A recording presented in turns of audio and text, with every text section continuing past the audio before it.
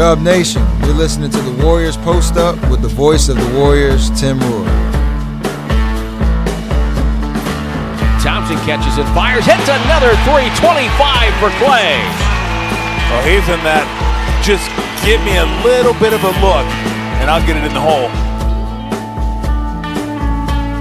You know, sometimes numbers can be deceiving. You know, you look at some of the players who are on the floor in the fourth quarter. Warriors, you know, played the fourth quarter fairly even. And, you know, but at the end of three, even with the Warriors down by only 14, after having a disaster in the first half, they gave 76 points in the first half. Nobody was good in the first half. But, you know, Kuminga ends up -5, Trace Jackson-Davis -3. Everybody's going, look, see, they should have been on the floor more. But at the end of three quarters, they were -15, -13. You know, they were part of the problem to why the Warriors were down in this one. They lose 133 to 118. I don't know. It's hard to say, but it might be their worst defensive performance of the season at home. I mean, you give up,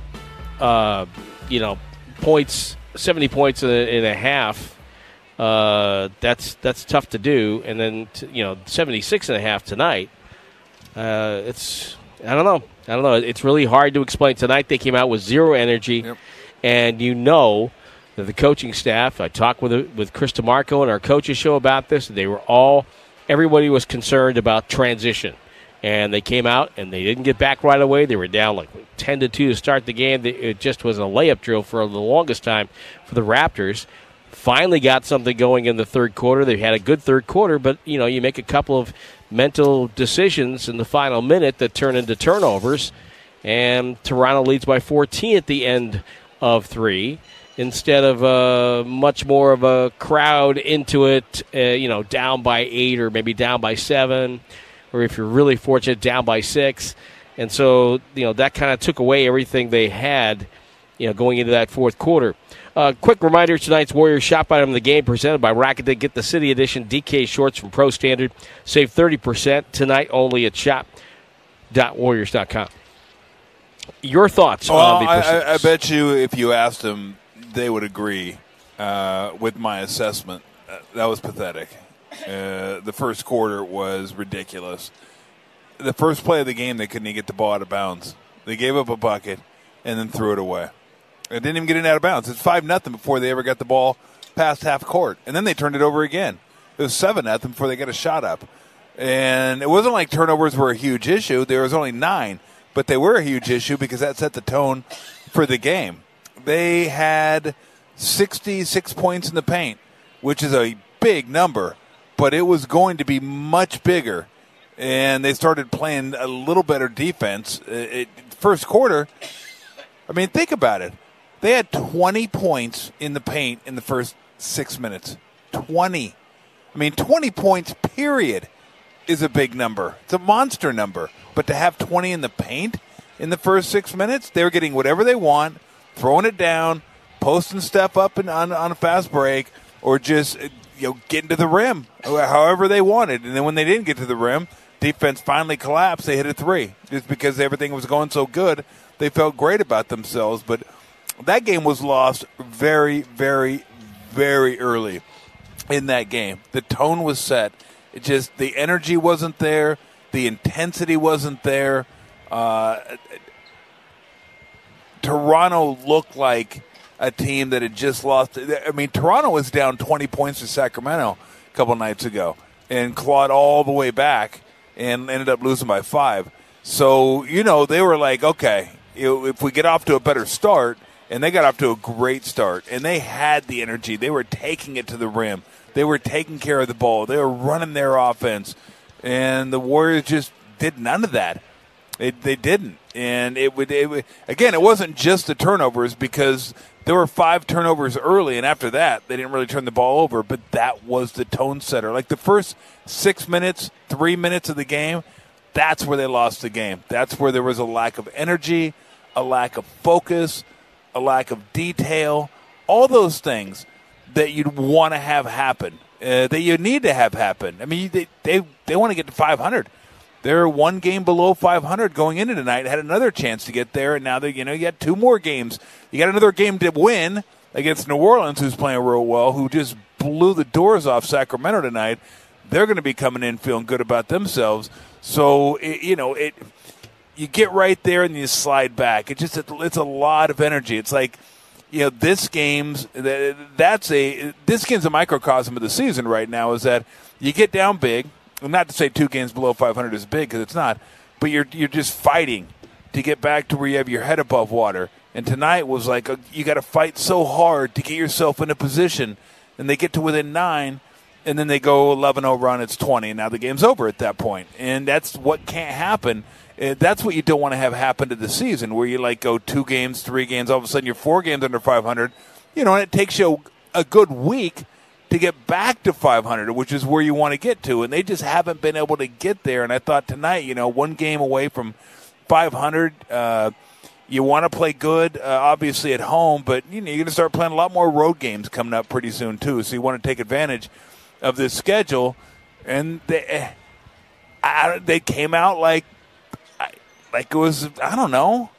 You're playing in early April when you're out of the playoff picture is what it looked like. I mean, that Toronto looked like they're fighting for the playoffs, and the Warriors looked like a team that was, kind of just playing out the string. Obviously, they're not, and they showed the energy and the effort and the focus in the third quarter, but would have been real nice if they'd had that in the first half or the first quarter. Then maybe it wouldn't have been a 27-point lead. It would have been a lot closer, but the first 5 minutes were just really, really disappointing. You know who really hates this box score? Other than Warrior fans and the Warriors themselves, obviously. New York Knicks fans. They don't like this box score. R.J. Barrett was really good. That's the best I've ever seen him play. I mean, I'm not a big R.J. Barrett guy, but he was plus 26 tonight, 37 points, 6 assists, 6 rebounds. And as you said, he's basically going wherever he wanted to go to on the floor tonight. And that to me, Tom, is the most disappointing thing tonight was the lack of resistance. Yeah. The lack of okay, I'm going to take something away from you and make you beat me with something you don't want to do. And even just a simple thing, if you're going to crash the glass, then you've got to get back on defense.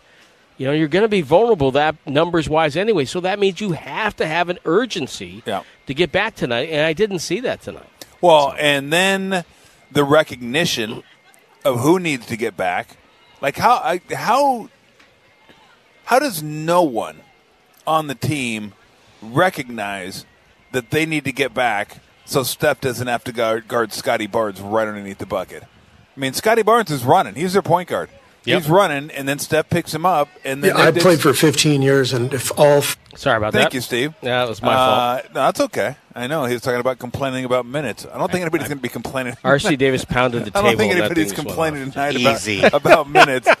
But I mean, you recognize that. You go, hey, I got to get back so I can help him out. I got to get back so they can't just post him up. I got to get back, and I'll get back just for a second so they can't throw that long lob pass, and then I can run out and get my guy. But nobody recognized that. There was one where they had 5 guys. I mean, they were at half court or on their own side of the court, and they just threw it over the top of everybody. Yep. It was a layup. Somebody ran behind him. How do you not recognize? One person didn't recognize that, hey, there's a guy in a white jersey running by us right now. That's probably not a good thing. We might want to get back. Nope, layup. And that's how you end up getting 20. I'd never seen anything like that before. 20 points in the paint, 6 minutes into the game. It's crazy. 20. That shows you, and give Toronto credit, they just kept exploiting it.